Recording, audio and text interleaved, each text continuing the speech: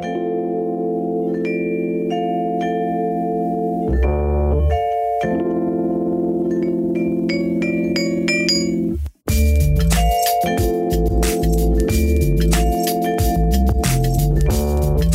everybody, and welcome to the third episode of Favorite Color Rust, the podcast. I am your host, Mark Cerny. And I am Katherine Elliott.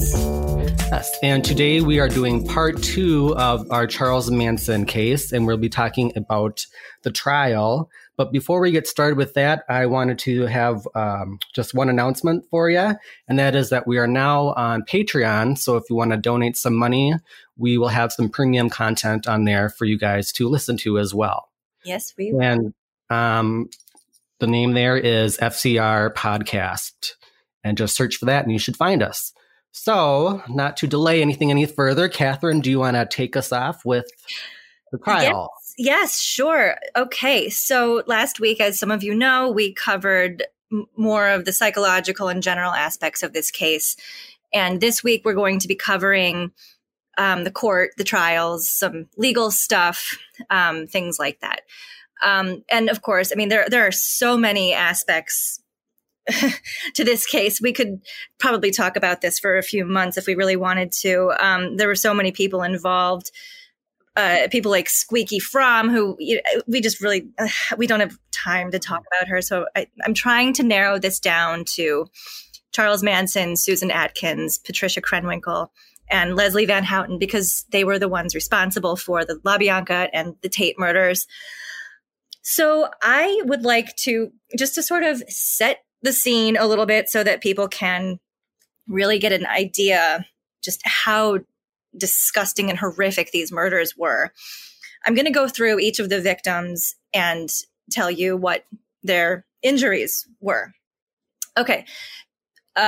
So Tate had 16 stab wounds. Folger had 28 stab wounds. Sebring had 7 stab wounds and 1 gunshot wound. The gunshot wound was what was fatal for him. Frykowski had 51 stab wounds, 13 scalp lacerations, probably from being beaten in the head with something, and 2 gunshot wounds. And Parent had 5 gunshot wounds. For the LaBianca murders, Leno LaBianca he was found with a pillowcase over his head with a carving fork stuck in his stomach, and his stomach had been scratched with the word liar. He also had an electric cord around his neck, 13 stab wounds, 14 puncture wounds, and he was found with a knife still lodged in his neck. These are just terribly gruesome murders.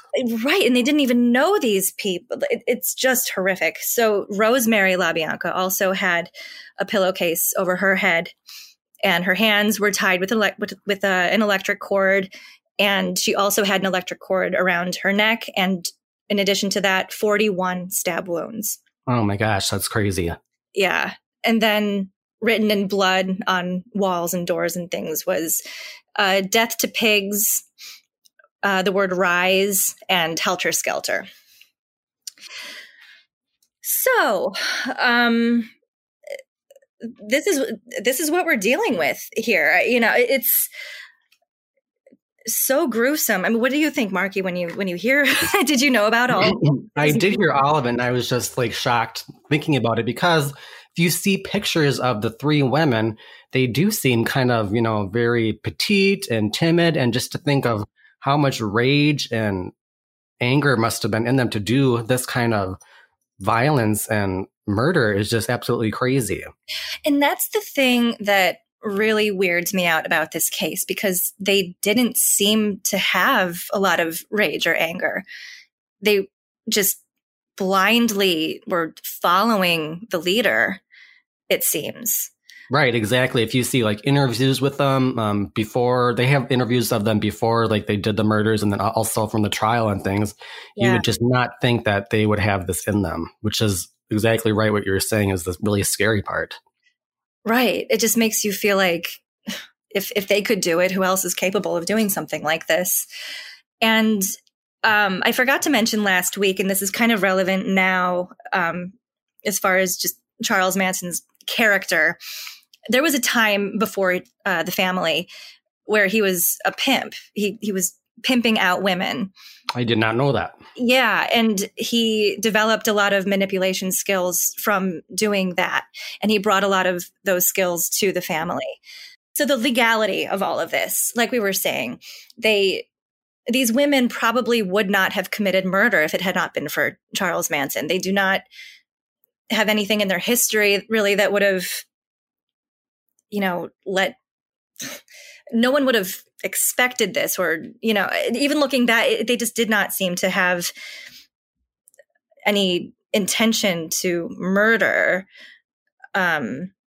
So it kind of makes you wonder, were they insane during the time of this? Because we know from their accounts that they were very, very, very high on acid. So maybe like drug-induced insanity? Yeah, which is a thing. And either, who was it? It was, I think it was Krenwinkel. Yes, it was. She tried to plead insanity at one point, but it was too late because she had already, I think she had already pled guilty. But the judge wouldn't have it. It was too late. Anyway, the relationship between Manson, Atkins, Krenwinkel, and Van Houten falls under the People versus Kobe in California. And that says, virtually the only method by which a conspiracy can be proved is by circumstantial evidence, the actions of the parties as they bear upon common design.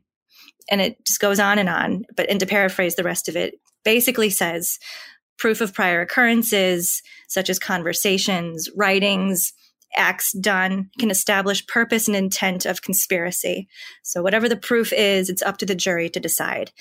So they were essentially found guilty through a willingness to conspire with Charles Manson. When Charles was being tried, I know that they were all sitting outside the courthouse with X's carved on their forehead because... Right, I think that's the image I'm thinking of then. Yeah, I think they were all there together, but just tried separately. It all comes down to control on Manson's part. He directed these murders. And if you think about it, it becomes a little, for me anyway, it became a little bit less complicated for me when I started to make connections to other people in history who didn't lift a finger but killed a ton of people, like Hitler. None of these murders would have happened without Charles Manson. He knew what he was doing.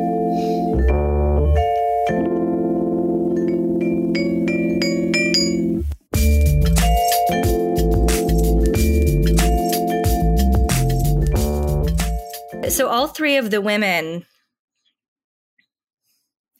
they admitted to the murders after hearing them on TV. Atkins was admitted, and she told inmates that they were watching the news, and the whole thing was on the news, and she admitted to her inmates that that's not how it went down.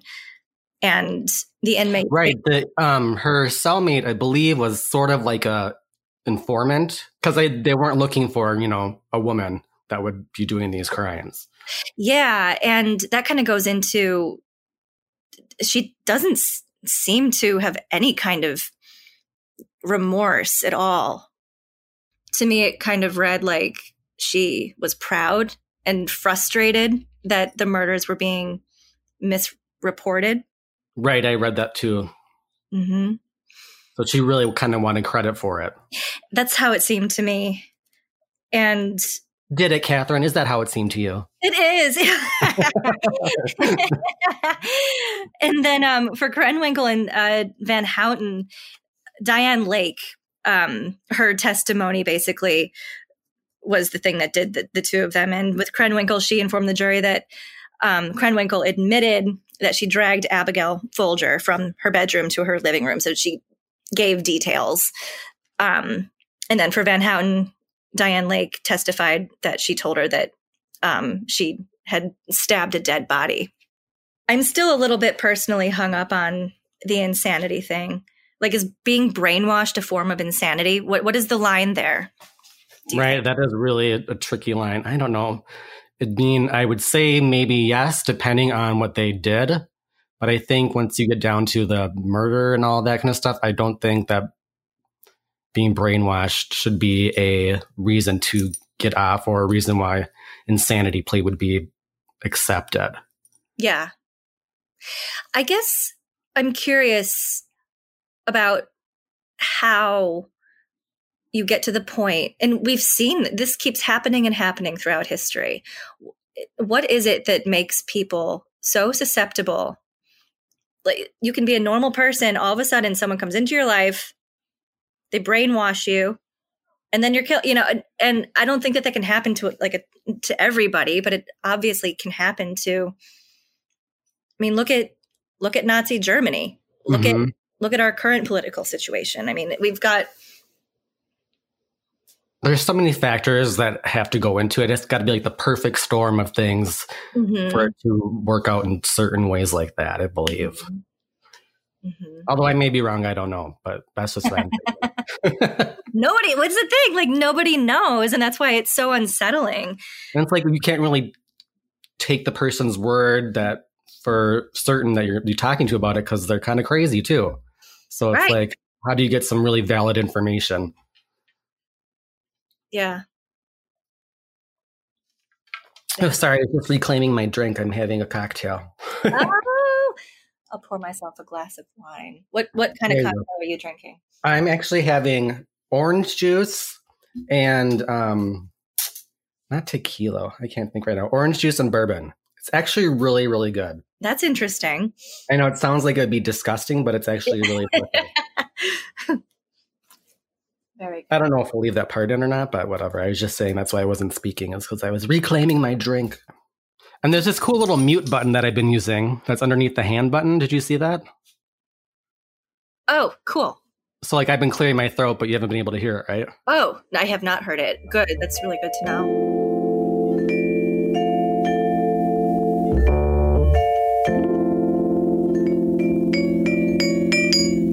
So what I know about the trial is that there's a couple interesting things that went on. While the women were on trial, Manson would somehow get little notes to them or little pieces of information to them, supposedly through the attorneys.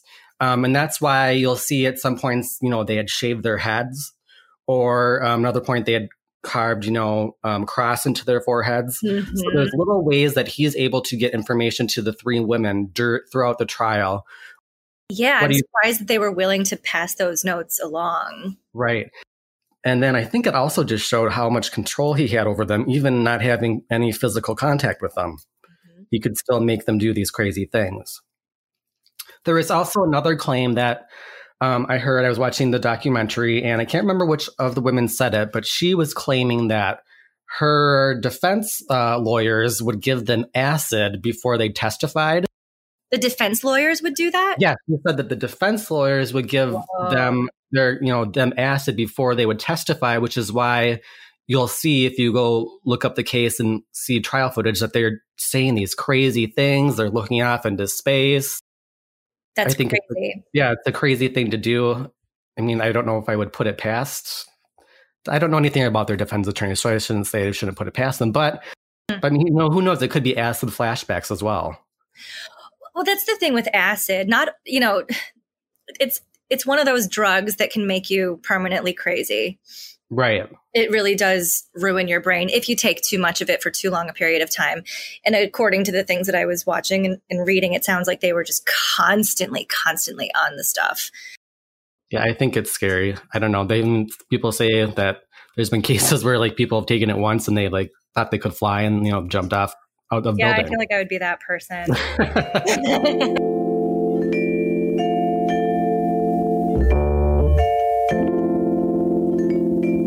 To sum this up, though, I think that what we want to tell everybody is that, everybody was convicted. They were all in for life. Charlie. We were calling him Charles. Every time, Charles. He ended up dying in prison as well. Hammer.